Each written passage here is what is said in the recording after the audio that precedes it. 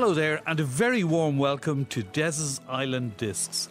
In a hectic world, this is a little oasis of calm and nostalgia from our guests who choose pieces of music that remind them of a particular time or story from their life or career. Now, if you're listening on podcast, we cannot play the music because of copyright laws, but really, this is about stories, so let's hear them. Des's Island Discs on RTE Radio 1. Hello there, and a very warm welcome to Des's Island Discs. My name is Des Cahill, and today my guests will choose pieces of music that remind them of a particular time or story from their life. Now, today's guest really doesn't need an introduction. He's one of Ireland's greatest and certainly most popular sportsmen, one of the great players in Irish football history. It's a pleasure to welcome Paul McGrath. Paul, I know you hate big build-ups and all that, and you're not comfortable talking about it, but you're still one of the most loved people in Irish sport, even after 20 years. Do you still feel that when you meet people? Oh, I do, Des. But, when I go out places and stuff like that, people still come up and ask for the odd photo and things like that. So it's great for me, you know. So, and to be this long after my career, I think it's I'm honoured to still have people come up. A lot of people, yeah. I know you'd be humble about it. You're in Wexford now for quite a while. How you're half a Wexford man now at this stage? Adopted by the people down here, and they put up with me for so long. But I've loved it down here as well. You know, I mean, obviously I love Dublin as well, but I'm a bit of a Wexford man as well. Oh, yeah. You're starting to follow the hurling team and everything, I've noticed. Oh, of course, yeah. I get down there every so often and stuff like that. You know, it's a great game, and I love the sport that they have down here, the facilities that they have. So it's great. And in terms of football, say the club scene in England, do you still follow it closely? Oh, I would, yeah. I love the football on TV. That's one thing that I'm missing so much at the moment. I know there's some old matches on and stuff like that, but I love the football, the pace of the football now. Yeah, and I'm missing it something fair since the lockdown. Yeah, well, we'll chat about that presently. I mean, with all of the replays of old matches, you're on the telly more now than when you were playing back then. Yeah, I've seen myself once or twice, and I wasn't so impressed well, as I would have been back in the days when I was playing, but. Yeah, it's changed an awful lot. It's got a lot faster and stuff. And so when you watch it, I was watching a game the other night, and I was thinking every time I touched the ball, it seemed to go through me or go into my legs or whatever. Was that the Ireland-England game in Italia 90, or what game was it? I think it was actually, yeah. I think it was the first game, and but I mean, we came out of it with a draw, so we were blessed. Yeah. Well, we'll chat about the football presently, but your musical choices, and the first one you've chosen is U2, and they're big Paul McGrath fans as well, aren't they? I think it kind of works more their way than my way. they're big Ireland fans, actually. Yeah. They used to meet with the lads at certain matches and stuff like that, and we'd go to their concerts and stuff. We'd ask them for tickets to the concerts and stuff like that. So we did get a relationship built up over the years with them at that time, because they liked the football and we loved what they were doing. So and it was just amazing to be part of that scene, you know, and we're roughly the same age, so it was easy to like the lads, actually. Yeah, because a lot of people have said that, Paul, haven't they, that the success, say, Stuttgart, Euro 88 and then Italia 90, and the confidence it gave Irish people, at the same time, as you say, age-wise, U2 were becoming international hits, and it gave Irish people, the mixture of sport and music, young Irish people got great confidence in themselves and in being Irish. Well, exactly that, Des. I think the amazing thing for us was that the sport came with the music. I think the music was always there. Everyone knew that Irish people sung songs and ballads and stuff like that. But I think U2 just took the rock world by storm. Yeah. And I think it was just amazing at that time. Then an Englishman comes over here and changes the face of Irish soccer as well. Jack stepped into the breach, and we actually just started winning a couple of games, and especially I think the game in Stuttgart. And Jack and you had a close relationship because you pushed his patience once or twice. Once or twice, quite a number of times. But he was. I have to say, Des, he was absolutely brilliant with me. That he gave me the second, third, and fourth chance probably to play for the team. But he was just a great. He was like a mentor or father figure to me. So it was brilliant. Okay, so which U2 track are we going to go with? Well, the one I went with where the streets have no name. I've always loved that song, and I just think it was a brilliant video and stuff like that, and it just spoke volumes of how good the lads were going to be. Des's Island Discs on RTE Radio 1. That's U2 and Where the Streets Have No Name, the choice of today's guest, Paul McGrath. And in talking about your football career, not so much in England, where obviously you had huge success, but with Ireland. So there was Euro 88, the first time Ireland ever qualified for a major championship. Then Italia 90 followed quickly, and then USA 94 was an extraordinary time and meant so much. And in your second choice, Christy Moore comes into play here. Yeah, I think from the success we had at the Euros, I think Christy did a song called Joxa Goes to Stuttgart, which is a hilarious song. Yeah. And I've known Christy for a number of years before that. So before we even went, he came over to watch my son Jordan play his first football game when he was staying with us over in Manchester. And he just became such a great friend over the years. And he's someone that I loved even before I went out to live in Crumlin for a while with my mum, and Christy lived out that way, and I was just amazed to see him walking along the road. I said, hang on, that's Christy Moore walking past me there. And I wasn't, I was playing with Dalkey at the time, I think, and I was just amazed to see him strolling around like he did. Can you remember where you first met him? Yeah, we used to have a baths don't get this wrong. We used to have a swimming area in Crumlin, and he was just coming out of the swimming pool, and I was just going around to the shopping centre. So I just walked past him, and I thought, wow, that's Christy Moore. So, and from that we became good friends when obviously when I went off to Manchester United and stuff like that, and I became a little bit known and stuff like that. I got brave enough to ask for a couple of tickets, I think, one night to a gig of his. His gigs are amazing, aren't they? Because on the one hand, as you say, Joxa Goes to Stuttgart is so funny, and yet at the same time, it captures the whole mood of all the lads heading off in the van and having the crack. And that's what it was like. I think everyone was just having so much fun at the time, and the belief came in what happened in Stuttgart, in winning that one game. I think everyone suddenly started believing that, Jeannie, we can actually do. Irish people are on the same level here, and we're, so. And only Christy could put the spin on it that he did, like with the young one turning up in Bally. I think it was Ballyfermot. Ballyfermot, sorry. Yeah. The Fraulein, yeah. But of that. So it was totally unexpected when we beat England that time in Stuttgart.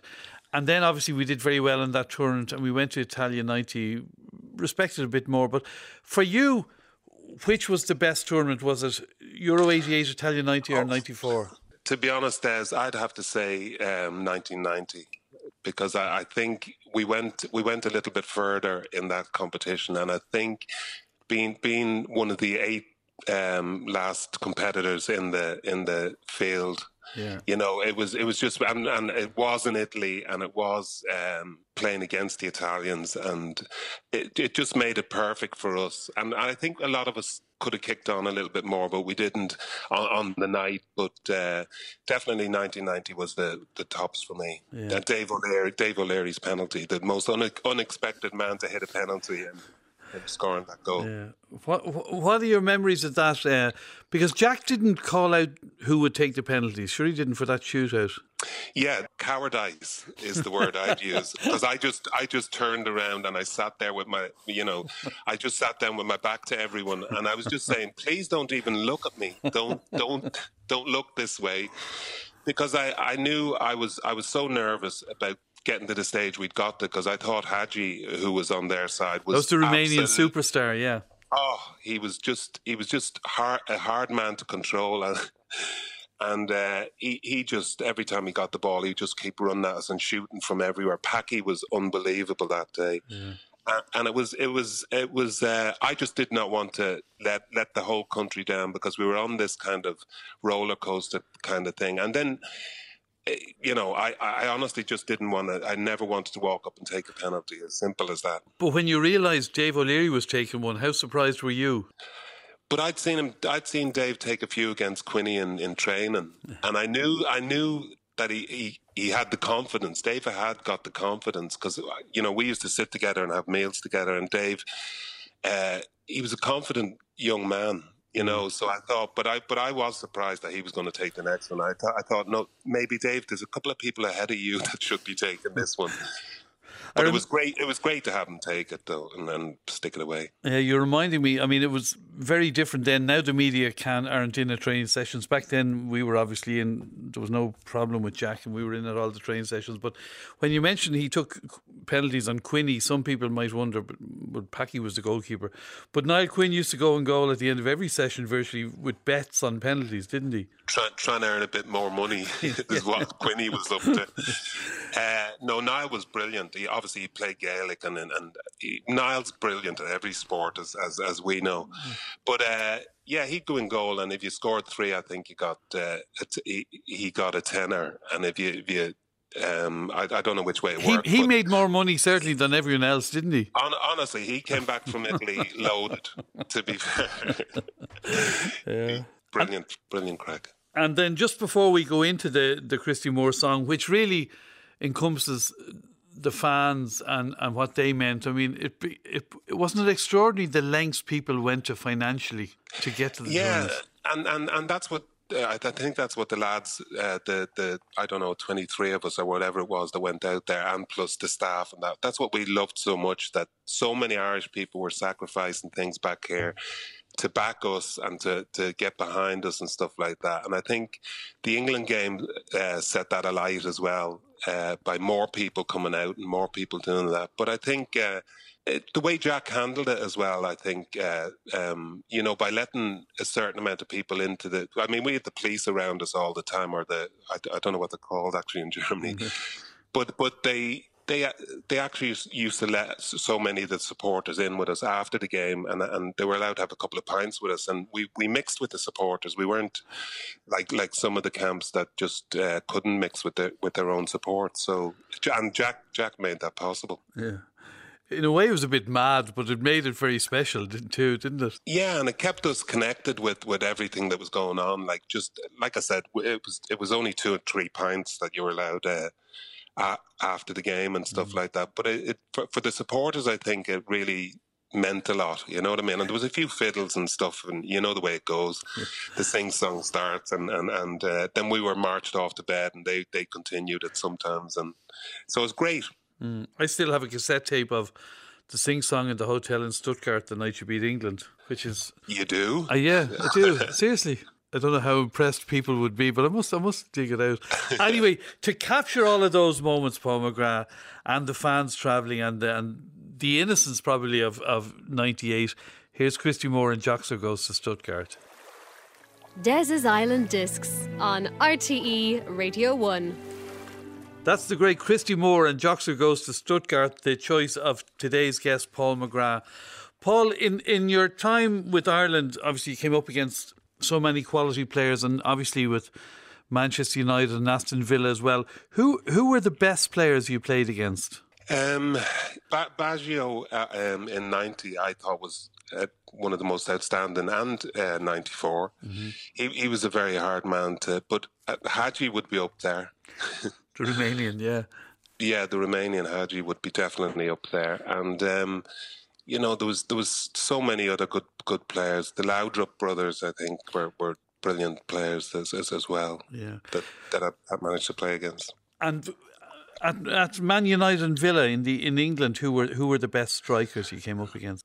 I played against Gary Lineker quite a few times, and he used to always score against me, I think.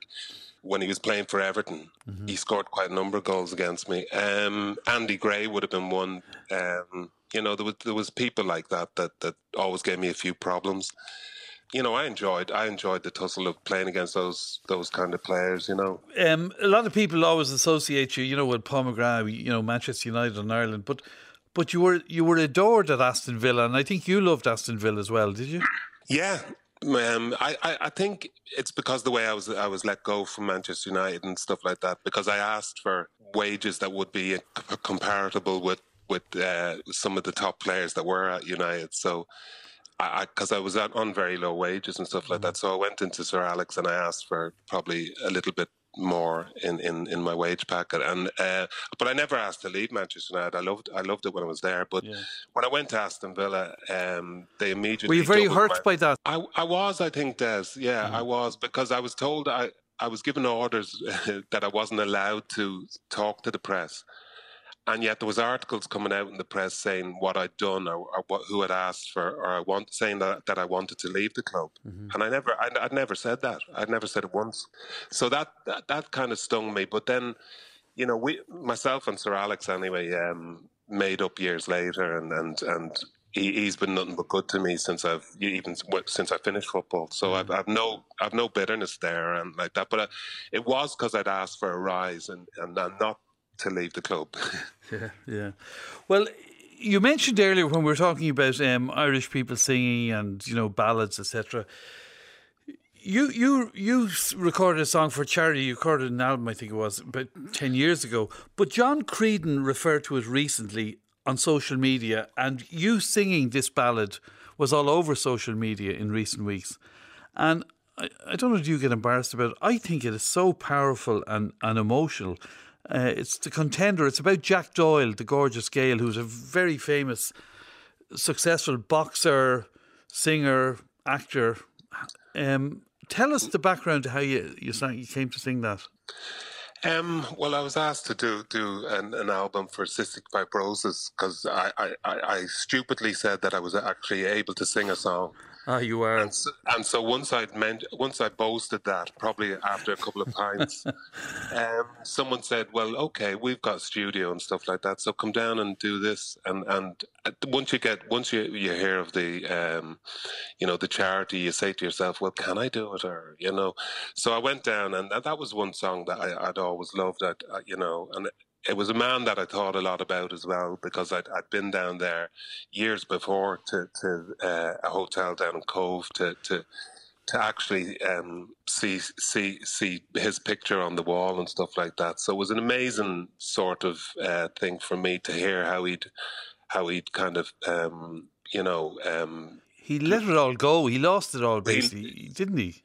Yeah, but people still, like, you're having ballads still sung about him. So he was one of the greatest sportsmen this country's ever produced. But then it's when the sport finishes and stuff like that. So I find it a very soulful song. So that's why I asked, could I do that song? So totally, and I totally agree with you. And just for people who may not know who he is, so he was 6'5" Irishman. He had 90,000 came to watch him fight once in London's White City. I read he was making £600 a week as a singer in the 30s. He married Movita, a fabulous, beautiful Mexican film star who later married Marlon Brando. They were this hugely popular couple, but the drink kind of got to him as well, didn't it? And which is in the song. Yeah, and I think that's where I, Did you identify with that? Well, exactly, Des. Yeah, I kind of went off drinking and stuff like that and making a fool of myself here, there and everywhere throughout my career. And I just felt a connection with that man. I just thought, I don't want to end up that way, but I found it difficult to stop drinking and I just thought he had such an amazing life and stuff like that. Yet he couldn't seem to put the alcohol down. That's, Paul, probably why you sing it with such soul. But I really love the emotion of it. Yeah, that's nice of you to say, Des. Des's Island Discs on RTE Radio 1. That's Paul McGrath singing The Contender there. Anyway, I think it's a beautiful song and he represents it so well. We're going to finish, Paul, in terms of choosing music with a much more upbeat song, and there's a nice story behind it. Bill Withers. Oh yeah, well that's I loved that song. The first time I heard that song, I just loved it. And my children, when I was driving them to school, we used to always put that song on and see who could hang on to the Lovely Day. Yeah. Sorry, and hang on to the you've got to hold your breath for quite a long time when you're, or not hold your breath, but actually try and hit certain notes for quite a long time. And my kids found it hilarious when we were all in the car, and we'd all try and sing the long notes together. But you know, it just reminds me of days driving the kids to school and having such a laugh in the car trying to do that. So, and it's a song I love dearly as well. Yeah, it's a lovely memory. And there's grandchildren now, is there, Paul? Yeah, I've got grandchildren now. I've got, I think, 5 grandchildren. Wow. So you know, so I'm doing really well on that side of things, and they're all beautiful kids. I don't know, you know, coming from the genes, I don't know where they got that from, but they're actually really healthy, great kids, and you know, they make me proud. And they mean a lot to you. I know that. Yeah, an awful lot. Yeah. Yeah. Well, it's great. You've had a fantastic life, and so what are you working on now, sports-wise? Your golf handicap? Definitely, yeah. That'd be the main thing that's always needed working on, though. It never gets to where you want it to be. Good. Well, listen, may you have a happy game of golf, and may your handicap continue to tumble, Paul. It's lovely chatting with you, and it's great. It's great hearing from you. Thanks so much, Des. Lovely talking to you again as well. Thank you. We're going to play out with Bill Withers and Lovely Day, the final choice of Paul McGrath. Des's Island Discs on RTE Radio 1.